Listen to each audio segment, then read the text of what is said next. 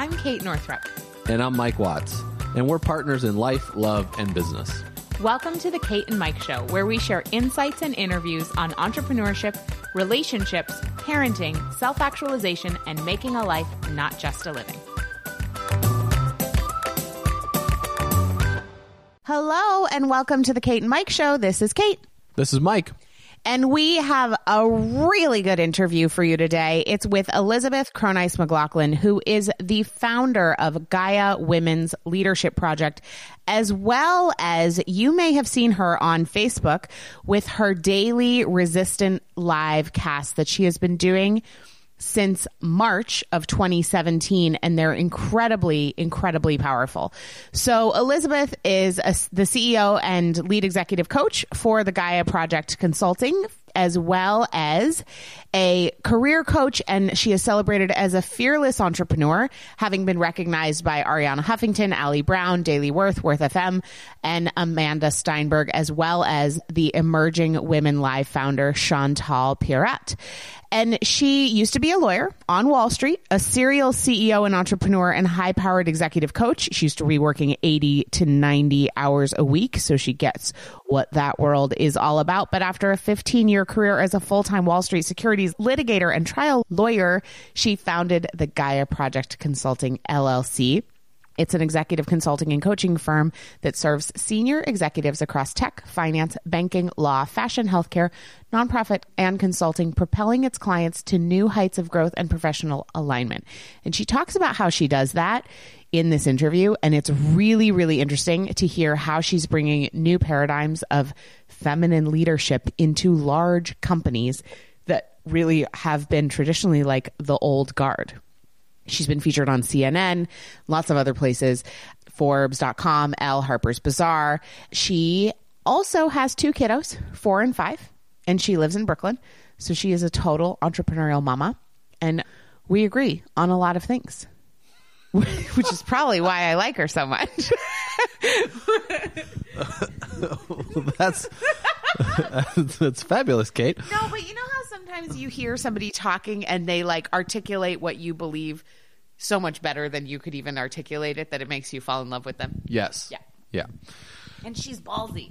She is. Love her. She's a rock star. I have been following her she actually listened to our podcast. That's how I found out about her. Do you remember this? It was like way back in the day, and she wrote us some message about, was like, like your podcast, something along those lines. Oh. I think that's how it got started. Anyway, but yeah, and so then I started following her because I was like, this woman is a powerhouse with what she was running with Gaia, and then she started down these daily episodes called Resistance Live, and it's all about nuggets of basically taking all of the drama that happens in our government and political system and business world the previous day, 5 days a week, and kind of puts it all together in a 15-minute or so Facebook Live every single day. And she's grown to basically now her videos are reaching 100,000 plus people per day, which is incredible. And it started with her 1,000 friends on Facebook that she actually does know. Yeah, it's just, she started and it's just crazy what she's grown to. It happened in 10 months. Yeah, super quick. And it's because she's been consistent and relevant content. As Gary Vee, what did he call it? He called the 3 C's: content, community, and consistency. But I don't think that was the third one. I'll find it and tell you. But those are good. Those are Mike's 3 C's / 2/3 Gary. But he talked about that. So he talked about this in Thank You Economy, which I remember we read that book a few years ago, and it's the best book he's ever written. Yeah, so we talked in this episode, as Kate said, about leadership inside of a executive corporate world, of what that looks like for her going in there as a help. And then also we talked about like what it's been like to Resistance Live, just from that day-to-day operation. And then also kind of what we as individual citizens of this country and many other countries beyond just the United States can do to have our voices be heard, where we think we live in a country here of 330 million people, and it can seem very, very large and overwhelming, but there is ways that our voices are able to be heard and allowing our voice to speak up. Because as she said at the end of the podcast, which you guys will hear, but like she started this as one voice. It was just her voice, and what it's grown into now is incredible. I think you're going to love it. Let's go to the episode. Just to let you know, there's a little bit of beeping that goes on in the beginning of the episode from a sound standpoint. before we jump into the episode, I wanted to let you know we did take care of that, so stick with us for a few minutes. She had to shut down some. It's pretty funny. Just listen. But yeah, there was just some beeping that goes on, so it sounds like somebody's calling in on your call or on your phone or anything like that. Enjoy the episode. Cheers. Welcome to the Kate and Mike Show. This is Mike. And this is Kate. Welcome, Elizabeth. Hey, I'm so happy to be here. By the way, we'll do an intro afterwards. We didn't tell you that before we started recording. That's fine. We are so happy to have you. I have just so enjoyed listening to your podcast and your Resistance Live feeds because I am one of those people, when I start hearing people talk about politics, as much as I deeply desire to stay engaged, I really space out. It's like, I'm just going to totally out myself. It's like a lot of names and a lot of positions and it's just like feels really jargony. So it's been so great to listen to you and understand what's happening because it's short and you're not repeating yourself over and over again. And it's like, and I know that your perspective is from the perspective of feminism and women's leadership. So I'm like, okay, well, I trust this woman, so I listen more deeply. So I just want to say thank you for what you're doing because I'm benefiting quite a bit. That's awesome. I'm so glad. I get a lot of like crazy feedback along these lines. It's fun. And it's great to hear it from you. I mean, people recognize me on the street right now, which is a very new experience for me. But when people come up to me, there is usually this thing of like, you've made it all understandable, or you've allowed me to survive the toxic stress by giving me some hope. Right. So, and that's been part of it. It's one of the reasons why even though it started to take over our business in such dramatic ways in the last 10 months, I kept saying to my COO over and over again, like, we have to keep going. We have to keep going. It's part of my service. It feels very much on path and on purpose for me. So can you take us back to, because what happened is I was driving home from a girlfriend's house in Massachusetts, and we had the first time scheduled that we were supposed to do this. And I know we've rescheduled several times. So I was getting ready. And so I was listening to your women's leadership podcast, which I loved. And then all of a sudden it was over. And then it was Resistance Live. And Mike had told me about Resistance Live. So I was up on that. But can you just talk to us a little bit about the journey of what happened and how you got to this point where now 10 months in, Resistance Live is kind of taking over your business and you're like, no, this is a good idea. Yeah, it's really interesting. It's kind of a strange story because none of it was predicted or planned. And no one was as shocked as me, I think, at where it's gone from when it started. So, my background is I was a lawyer for about 15 years. And I had always been an activist. I was raised in a very activist household. I had done work on behalf of victims of campus rape when I'd been in college. There's a long history of this. And even when I was a lawyer, I did securities litigation on Wall Street for a very long time. But my side gig when I was doing that was human rights litigation that was directed at war crimes against women and other types of really big women's rights law issues. So around the election, I'd always been a political wonk. I was very much a supporter of Hillary Clinton. I took my kids to see her speak at the Brooklyn Navy Yard the night she won the nomination. Had been very vocal on Facebook to what was then my 1,000 personally known friends about what was going on in the election at the same time as I had been doing this women's leadership work now for about 10 years. And so right around the election, Amanda Steinberg, who I know is a mutual friend of ours, said to me, you ought to think about, doing something with this so you don't have to type so much. And I love it. I was writing posts like nonstop trying to explain what was happening. And the closer that we got to the inauguration, the more I was writing. And so we got to January and she was like, hey, there's this really great new feature on Facebook called Facebook Live. And maybe if you just hit the button and started talking, people would, that would just be easier. I do love that because I happen to know that Amanda didn't try Facebook Live for a very long time after that. So it's great that she was like, hey, you should do this. Yeah, exactly. And, it's Amanda's and we have a lot in common, but, we're the kind of friends where we talk late night on Facebook over a glass of wine on Facebook Messenger. And it was literally that kind of a conversation where she was like, you should just press the button and see what happens. And so lo and behold, I did. And the first broadcast was really like a kind of tap, tap, tap, is this thing on sort of thing. But it was an opportunity for me to just kind of riff on what was happening in the political sphere. And as a litigator, I used to try cases. So I'm very good on my feet and, with a set of talking points and an understanding of what's happening legally and in our government and in the background, I can answer questions kind of off the top of my head. It's the benefit of all those years of doing that, I guess. But it very quickly morphed from this very rough and raw sort of thing to all of a sudden something that very quickly went viral. And what I know now, which I didn't know at the time, was that we were about 2 weeks into doing it when someone shared the broadcast inside the main Pantsuit Nation group. So all of a sudden, we had mass exposure to 4 or 5 million people who very clearly were grieving and struggling and trying to understand what was going on in our government. And we were off like a rocket ever since. And so, we gave it a name, and, now we broadcast every single day, usually at 11 o'clock if I can swing it.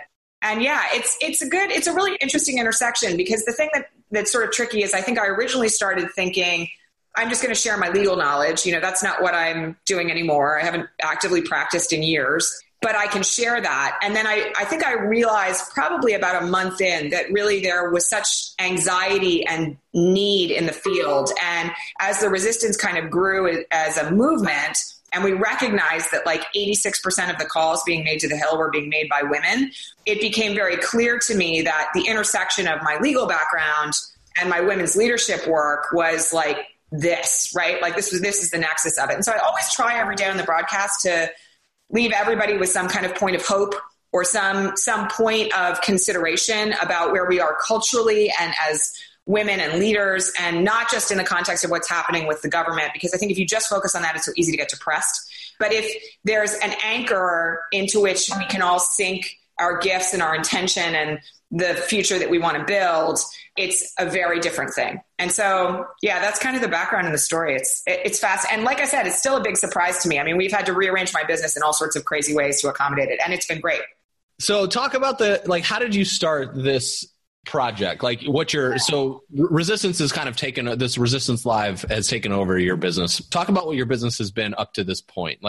So when I left Wall Street it's now I think almost 9 years ago, I decided I wanted to be an executive coach. And I had done my own coaching process while I was still a lawyer, and I had done a coach training program, and sort of realized very quickly that there were very few people who were operating as coaches who had done the kind of 80 to 90 hour work week on Wall Street and really understood what that meant for women and men, honestly, because I've coached both, and we still do, but most of my audience now is women. And so when I left, it was just me. And like most coaches, kind of back in the day, started out kind of beating the bushes and doing a lot of free speaking engagements and kind of, talking to bar associations about leadership and stress and all that other sort of stuff.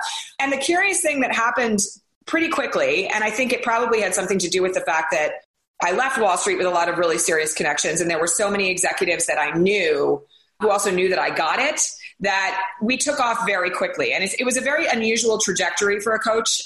I was kind of back to what I had been making on Wall Street within a couple of years, which was sort of surprising. But then we began to scale, and the scalability was really where we kind of took a turn that went more into women's leadership, because we started getting retained by corporations to do big scale leadership projects. So, an investment bank would bring us in and say, we want to change our corporate culture so people aren't eating each other alive. Can you teach us how to do that? And train our people, coach them one-on-one. And so as that happened, we then realized that we needed to be training our own coaches, because we needed to have people to staff our corporate gigs, the bigger that we got.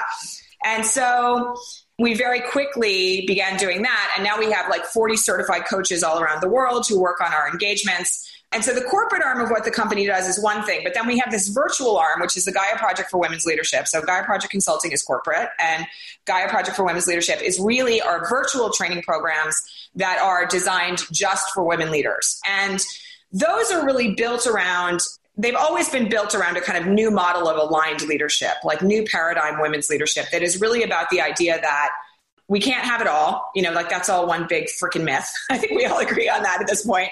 But what we can have is lives that are really deeply in alignment with our values. And high achieving women have certain challenges that we all face because of the culture that we were raised in, right? The imposter complex is literally an experience of every single woman I have ever coached. The issue of how do we deal with all of our responsibilities as women, and if we're mothers, those as well, and the cultural dynamics of what has been put upon us as success is all, very unique and still very gendered. And so that aspect of what we do is a big chunk of helping women leaders to rise in ways that don't require them to lose their minds. It's where we're kind of like an anti-lean in, honestly. Our view is that, and I know you share this, the simpler we can make it, the easier it is. Totally. That's the first chapter of my next book is called Lean Out. There you go. Yeah.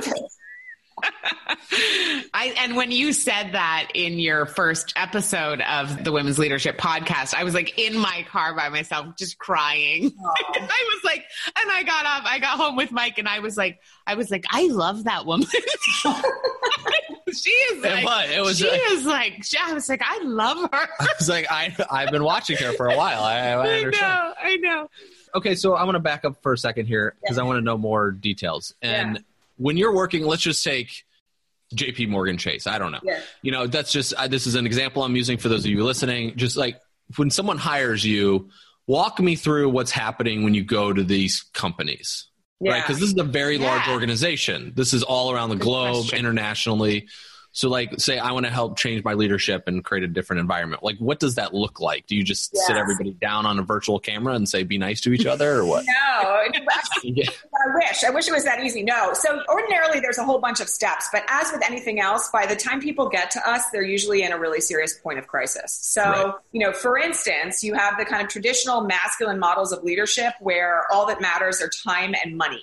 Like, how hard can we work people to make as much money as humanly possible?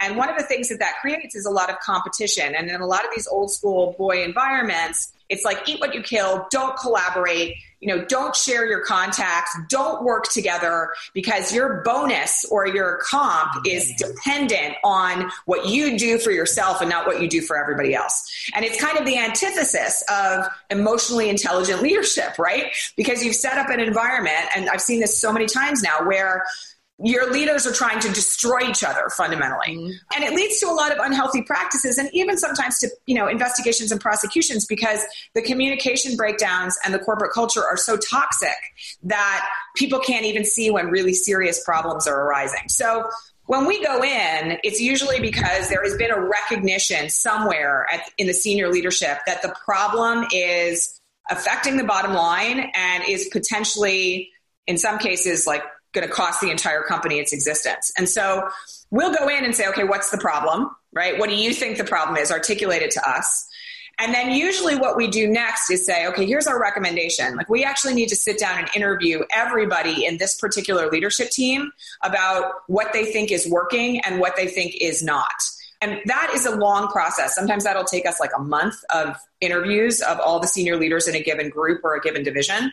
And then we pull that analysis together and really get a big picture of what the most pressing issues are. And from there, we make recommendations. So we will go in and do like 2 to 3 day big group trainings on things like emotionally intelligent leadership, on nonviolent communication strategies at work, on how to create collaborative environments and cultivate team.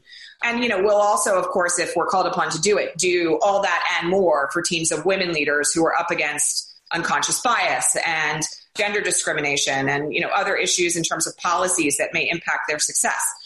So we will do that. And then when we go really deep, and, you know, again, we customize all of this for the corporations that we work with depending on need, but we will actually coach one-on-one senior leaders for 6 months to a year so that the leaders who in particular are either culture changers or group heads or promising talent have an opportunity to really get their best practices nailed to create transformation inside the organization. So it's a long process. I say to everybody that I talk to about this, like 6 to 18 months is like the minimum span of time that it takes for when you're in an institution, let's just say by example, JP Morgan, that's been around for 100 years or 200 years to shift their culture in a way where people actually care about each other again. That can't be done overnight. It's a process of really opening people's eyes more than anything, usually in senior leadership, to how much it impacts the bottom line if you don't have healthy corporate culture.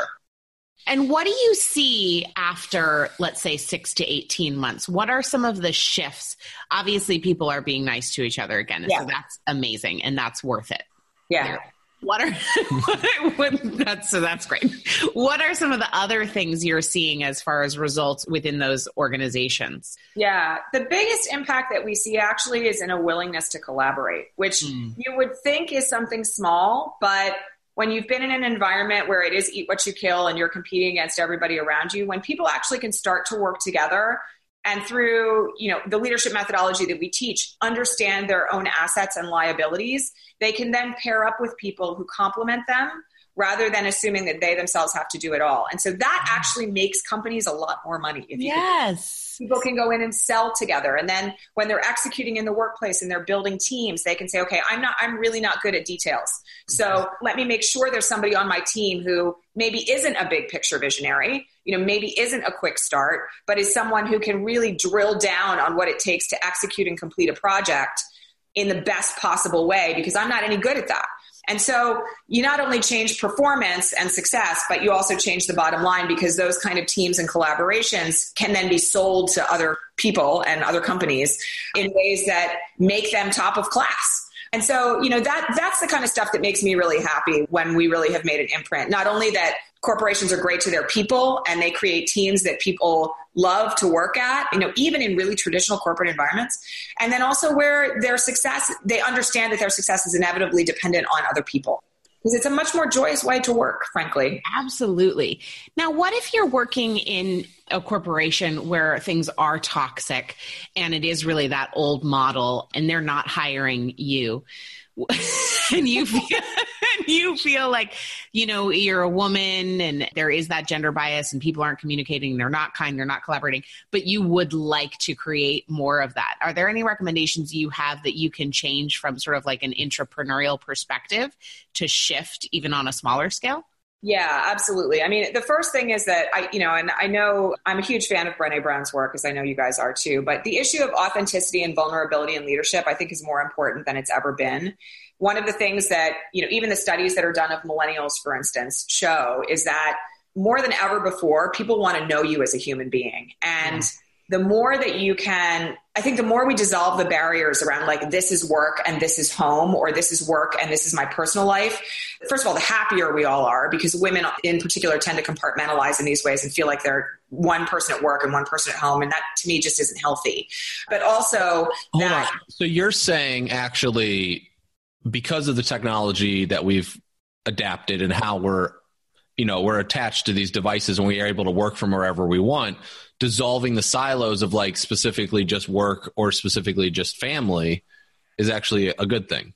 I'll tell you, I think that the more that we are ourselves everywhere, the more successful we are, frankly. I don't, and this is what people always say about me, is that I'm what you see is what you get. So, whether I'm working at home or, and my entire team is remote. Our whole company is remote, right? So like we're in 3 different time zones and we work together over Zoom and over Slack, like everybody does in this kind of brave new world. But, one of the things that's important to me is that my team knows what's going on with me. So if I have a day where, one of my kids is sick, the first thing I'm doing is telling people that on Slack. Or if I have someone on my team right now, a new administrative assistant that we just hired, who also happens to be an energy worker. And part of what she's charged with is making sure that I'm not burnt out. So all of that to me, is indicative of, what I see as the importance of transparency in leadership, but also connection, right? Because if I'm just forcing myself through a given day that's really busy and I have an attitude and I'm maybe exhausted because my kid was up all night and cranky, and I'm not disclosing to my team that I've got all that going on, signs can get misread, communication lines aren't open, problems develop, So to me, if you're looking to create a healthy and less toxic workplace, one of the things that has to happen first is that you've got to be open and transparent yourself about what's going on. Yeah. And then you model to others how to do that. So you kind of have to own your own shit. Sorry, am I allowed to swear on the podcast? Absolutely. Oh, yeah. Yeah. Totally. Yeah, no, I completely agree. I love that. And we do operate that way in our company as well. But, we have a company of 9 people, most of whom are independent contractors. So like, I'm just thinking about like my friends who work at Random House or, Goldman Sachs or whatever. Like, it's not, they can't just like kind of show up with up on their sweater and be like, hey. Right, exactly. Well, so here's the thing. Here's the recommendation I make, though, for people who are in those more traditional corporate environments versus, our situations where we all have more control. I do think that boundaries can be really important when you're thinking about how to set up your life, even if you're in that environment. So one of the things that does mean, and I do recommend that people do this, is that you actually don't stay connected 24/7. Yes. That, you go home, you put your phone in a drawer for a couple of hours, you connect with your partner or with your kids. You make a point of not modeling to other people that they have to be on deck 24/7. And also, even for people who are mid-level executives who we work with, what I say is that, if people know that when you go home for 2 hours, you're eating dinner and putting your kids to bed, and you're probably not going to be available during that time, and you set that boundary, people get used to it. The thing that scares some of the people that I work with in corporate is when I say to them, no, you actually can put the phone down for an hour and the world won't blow up. Go try it. And sometimes there are sort of withdrawal symptoms, right? Oh, for sure.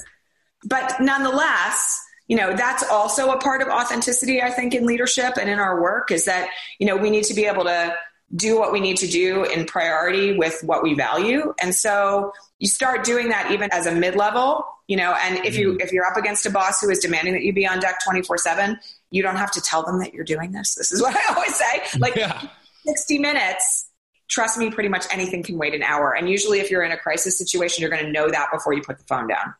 Yeah. I know. I always say, in our company, I'm there are no blogging emergencies. There are no internet marketing emergencies. Right. Unless you are a heart surgeon or, an OBGYN or something there's very few careers where there are real emergencies. Right. Yeah. No, absolutely. But it's become a norm that everything is emergency. And the reality is it's not. Right. Yeah. And that's, that is one of the things that I recommend that people do. Is it really a crisis? If it looks like a crisis, it's coming at you like a crisis. Is it really a crisis? Or is it something that could wait until tomorrow? Because 9 times out of 10, it can. And I think part of the problem is that we feel like we've lost our agency over all of this, right? We've forgotten that we actually have control over time, right? And it feels that way because we have the ability to have constant access to one another. But in reality, we can make choices about how we engage and how we interact. And that alone can make our working lives so much more sane, right? Absolutely. Yeah. Absolutely. I know. Now, how have you reorganized your business as Resistance Live has become really this movement and this phenomenon? What needed to give in the rest of your business? What needed to come on board? And can you walk us through the behind the scenes of how you restructured? Yeah, it's funny because my COO was really not happy about this when it happened, which is a thing that, we did a fall tour. We did a speaking tour this fall all over the country based on Resistance Live. I saw that. You didn't come to Maine. What's up with that? I know. I didn't come to Maine. Because no one lives here. That's why I saw your speaking tour. I was like, I want to go. You're in Seattle. And I'm like, yay. I know. Nobody comes to Maine. Next time. We're looking at dates for 2018. I'll keep you posted. Next time. Yeah. Boston's a hub. And we've got a call to come to Boston, actually. Okay. Yeah. So my COO, about 3 weeks after we realized what we were in, that, we were adding hundreds of followers every day and that it was taking a lot of time and that my focus on politics and research and law was getting kind of turned. My COO called me up and she's like, I just think you have to stop this.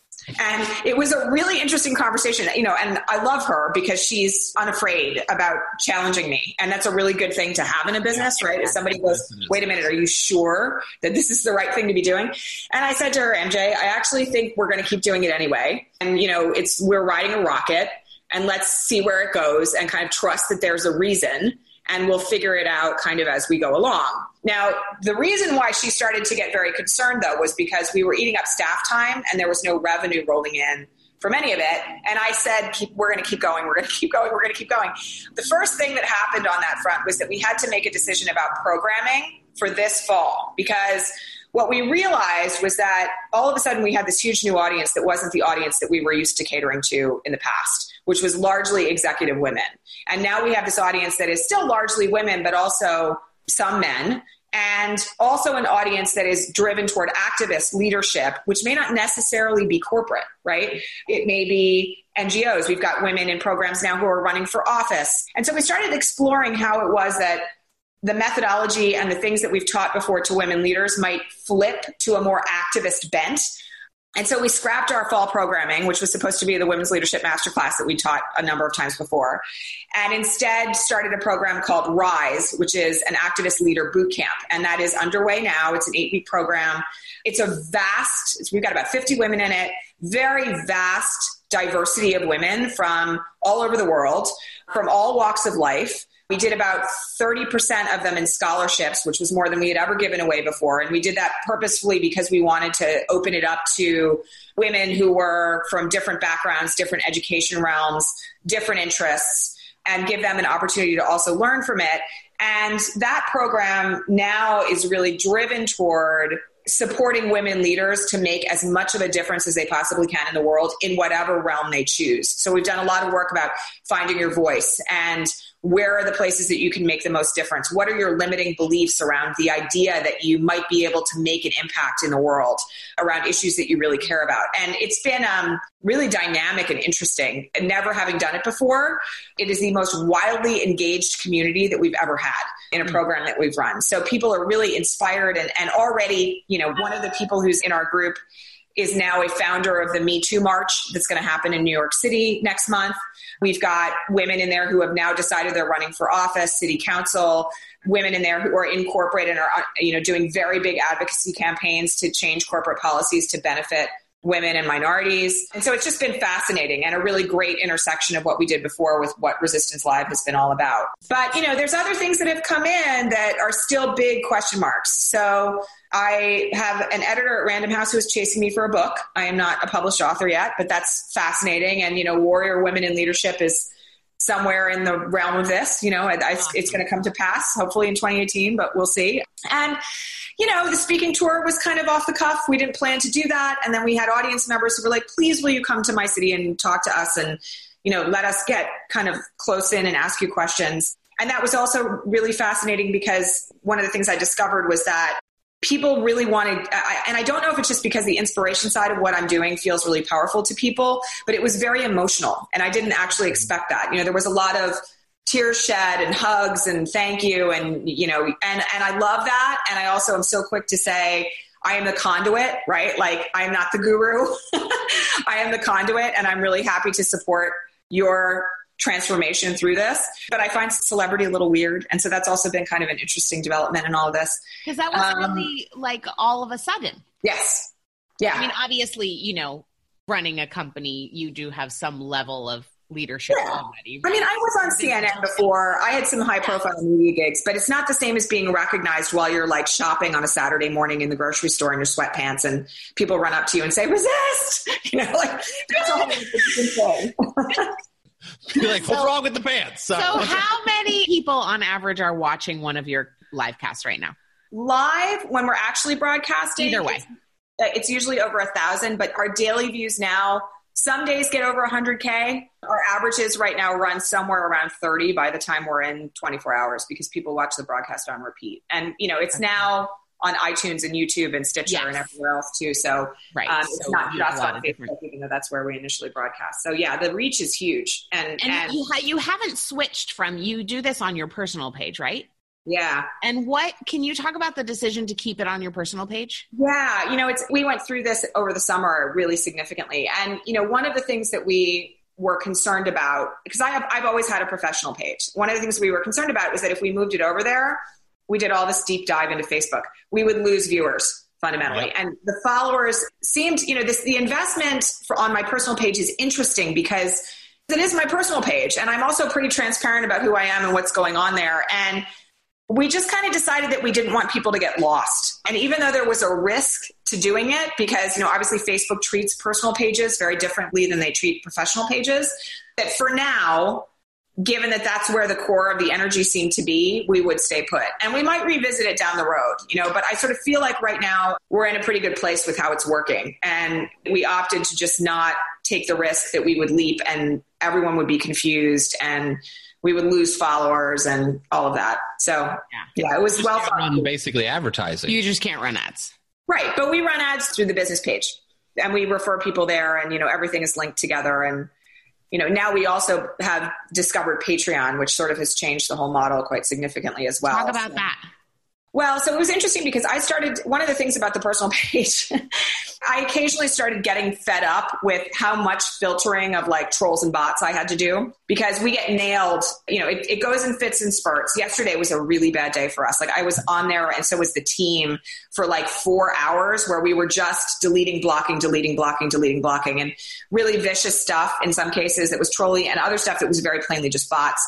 But it's a lot of staff time to kind of deal with it. And I hit a wall, I think it was probably in September, where I was having a bad day and I went on there and I was like, we're doing all of this for free. And, I'm really frustrated with like the effort that is coming into this. And then we're getting hit with nasty comments and I'm getting hit with kind of like awful direct messages that are like sexist and sometimes like assaultive, almost violent. And somebody said, hey, you know what, Elizabeth, you might need a Patreon page. And I was like, what's Patreon? I had no idea at the time. We had it up, quick start, visionary. I had it up in 24 hours and was like, let's just see what happens with this. And now the good news is that I think as of yesterday, we have about $8,500 a month in monthly sponsorships, which doesn't even cover 50% of our staff costs for the month. But all that said, is growing. And it's mostly people who are subscribing at $2 to $5 a month, which is also really incredible. So, it's like 1,500 subscribers, but, we have people who say, I'm retired and even on my fixed income, it's important to me to support what you're doing and your voice and that, your company isn't losing money and your staff isn't not able to pay their rent, which isn't going to happen. But, it's nice to be able to not have them doing stuff for free that we have to fund from other parts of the company.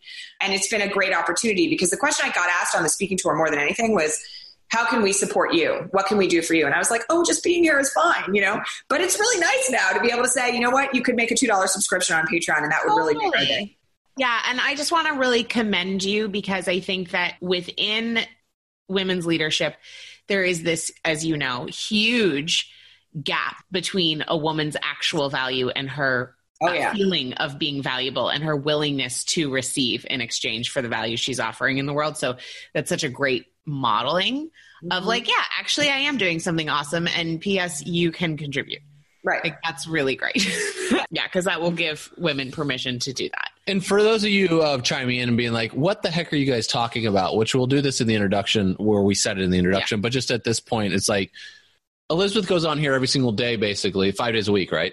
Yeah. Like Resistance Live is 5 days a week of a sum up of, you could spend it all day talking about this stuff of what happened the previous day or where we currently are with what's going on in the political system. So any new highlights that happen because it's very overwhelming and it's moving very, very fast. Yeah. Yeah. And so the one thing that I've noticed, because this is the first time I've really started paying attention to this political world before the election, because I remember telling Kate, I was like, Trump has a really good chance to win. And I was like, no way. Yeah. I was like, you're so full of it. There's no way. And then I cannot, of course we can all remember the morning we woke up and I didn't stay up because I had just assumed I was up the whole thing. But like, whole thing. Just because of growing up in Indiana for me, being in manufacturing my whole life, understanding what people are going through, as these companies in manufacturing, understanding like really we can really, really see right now is like how screwed up political system is because like all these harassment are coming out against these men. And in companies, they're fired within 8 hours. Like there's no question. But politics, like Roy Moore could win Senate seat in Alabama for having allegations of harassing underage girls. Yeah. But like the sum up of what Elizabeth does on a daily basis for Resistance Live is to sum all of this stuff up and makes it in biteable or digestible. Yeah, digestible, biteable snacks. It's a snack show of the political realm. So yeah, digestible like tidbits of what's going on in the political world because not everyone, like I like to listen to podcasts and now they're taking an hour and a half to kind of, and these are from people that are very knowledgeable in the political world, like that spend their whole careers there. Not everybody can do that. And it can get really dark and depressing sometimes. Mm-hmm. So what you do, what she does, I'd be looking at this moment in time. But what Elizabeth does is makes it very digestible in 15-minute chunks or less each day, that you can just kind of understand what's going on. Yeah, absolutely. And how you can take action. So that's kind of what I want to do you have yes. Yeah. Oh, that's good. Transition to is like, how can the listeners, because a lot of people will be like, I don't know what to do. Where do I start? This is overwhelming. Like it's Trump this or Putin or North Korea, or it's this is going on or this fake news and it's CNN, whatever. So where do we actually start start as like citizens of the United States or anywhere that's around the world listening to this, because we know there's situations all over the place. Mm-hmm. Yeah. Well, I mean, the first thing I always say to everybody about this is that the people in our government work for us. And it doesn't matter if they're the people who technically represent us. The people who are on the Hill work for us. And one of the things that I think is really important to people who want to get active in some way about what's going on is to remember that we're their employers, basically, right? And so one of the things that means is that we get to ask for what we want. I've talked to a lot of people who are not activists before this election. I get emails all the time from people who say, there we go, who say, for instance... Kate raised her hand. I was raising my hand. For those of you... Sorry, I forgot this is only audio. But, who never called the Hill before this and are afraid of doing it, right? Like literally are like, I'm going to call the office of a senator and ask for something. And one of the things I have to say is like, no, actually that's the way our democracy is designed. Like you're supposed to be making your voice heard when there's something going on in your government that you don't agree with or you don't like, or there's a policy that you want to have adopted. And I think that the distance that's been created, it's very artificial. It's, it's privilege, right? Between the idea that the government is untouchable versus the idea that they work for every one of us, that once that boundary is crossed, it's much easier for people to become active. And so from there, what I say is you should have the phone numbers of the people who represent you on speed dial. And there are, many people who are in our community now who literally have them in their cell phones so that they can make phone calls every day about the pressing issues of the day, whatever they may be. Like my stepmother jokes all the time that, her senator in Pennsylvania knows her name.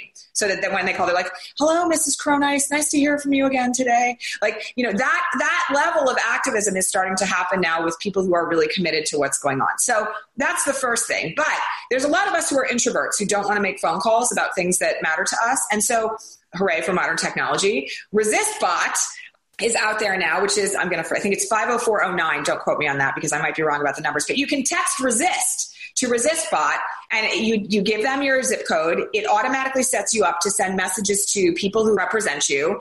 And also, by the way, they recently added the feature that you can now send messages to the White House. So that's an added bonus on ResistBot.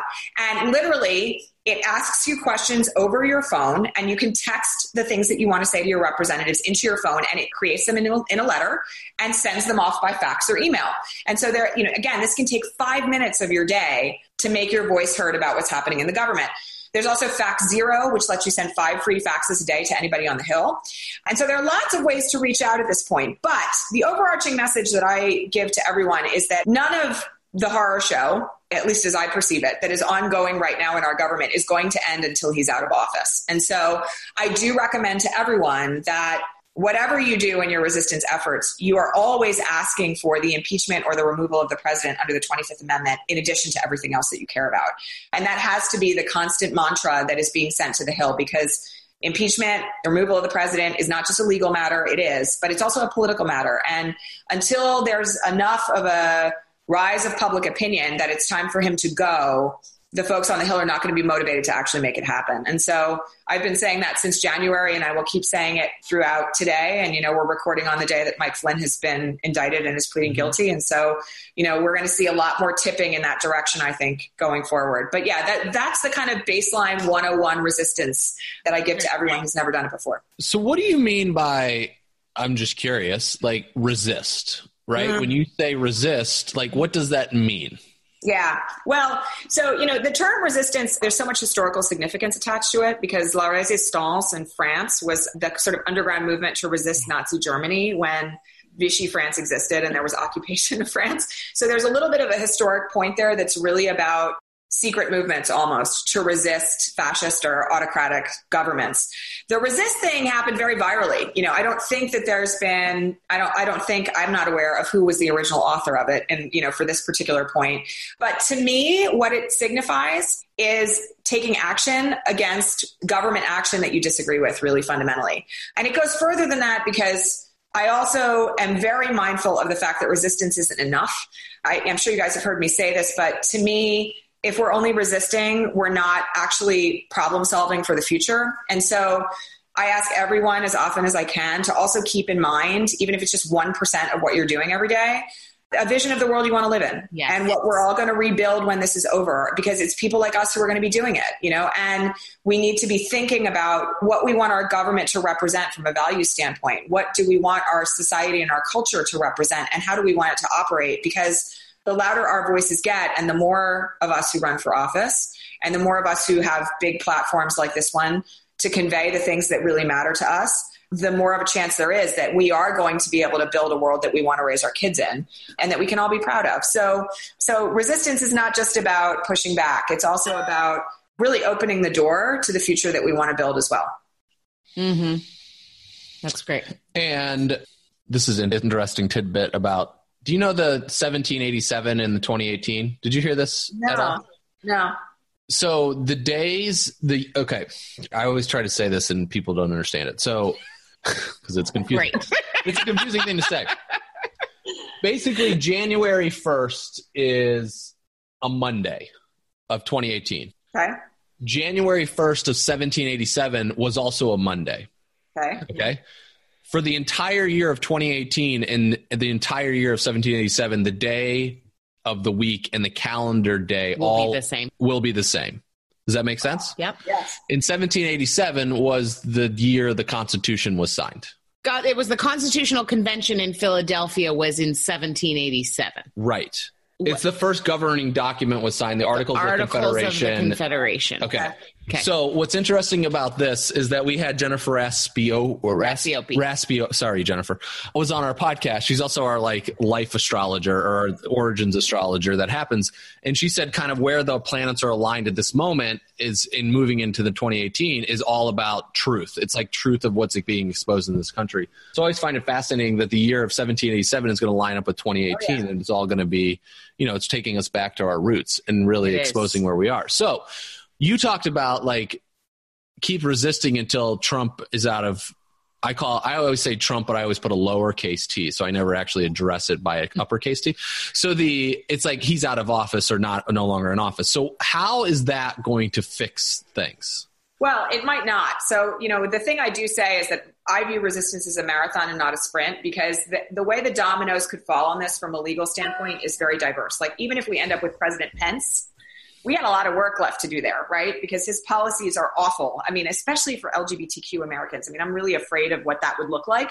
So I don't think we're done when Trump is out of office, but I do think that we may see a lot of dominoes fall in quick succession here. And that may mean that somebody ends up as president who we can't predict at this moment, because Trump gets impeached and then it's President Pence, then he names a vice president. That person gets approved by the House and the Senate. Then Pence gets impeached. Who knows? Yeah. And, in the White House. So I think it's not just about the structure of the government itself, of the executive branch. One of the things that I think we're going to see in 2018 is a complete overhaul of our representation in Congress. Yes. And, what happened in Virginia, again, it appears to be leading the way. That was so cool. I cried that morning looking through my Instagram feed. I did. I know. I totally get it. And to me, it's about the fact that when he's gone, and all of them are gone, because I refer to this as Trump and Co., right? It's not just Trump, it's all of his company. To me, there's going to be a lot of healing that needs to be done because the wounds are deep. And the metaphor that I keep using on the broadcast is that it's like the boil has burst now on so much toxicity, whether it's about race or about gender or about immigration or, about taxes, healthcare, how do we deal with our citizenry? Who do we value, right? All of that is going to need to be cleaned out and healed. And some of that has to happen by the voices of the vulnerable being the people who represent us going forward. And so I think 2018 is going to be a watershed, honestly, in terms of that. But, my bet as well is that we're still going to have a lot of work to do as the dominoes are falling here and people are leaving or being impeached or being prosecuted or resigning, to really think about the repair. Right. And that's one of the reasons why I want people to be holding on to the idea of the world that you want to live in, because repairing it means taking action to make it better. Right. And not just taking action to resist, but taking action to make it better. And even in your own local community, and there's so many examples of this now, but here in Brooklyn, there are people who have keys to my house because they're vulnerable in one way or another, or not legal citizens or something like that. So that at any point, if they need a place to go, they know they can come to me. Those little gestures of building community are also things that build toward the future, right? And then the bigger things of using our voices in ways that maybe we never have before, becoming more courageous, stepping into kind of our authority and our gifts, is a part of what's going to make the world one that we want to live in. So it's a long haul conversation, right? Like I wish I could say like, he's going to be gone and it's all going to be better. It'll be a lot better, but it's not going to be done. So totally. Yeah. I have a couple, like a month ago or so, I started thinking about, or I've been thinking about this a lot longer, but it's like Trump was actually the greatest thing that could ever happen to the United States, even though it's one of the most darkest things, because it's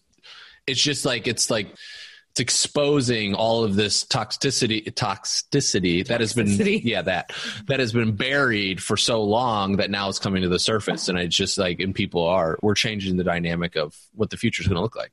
Yeah. The silver linings are huge. And I also, in my more esoteric moments, think to myself, like, who is the soul that signed up to be him?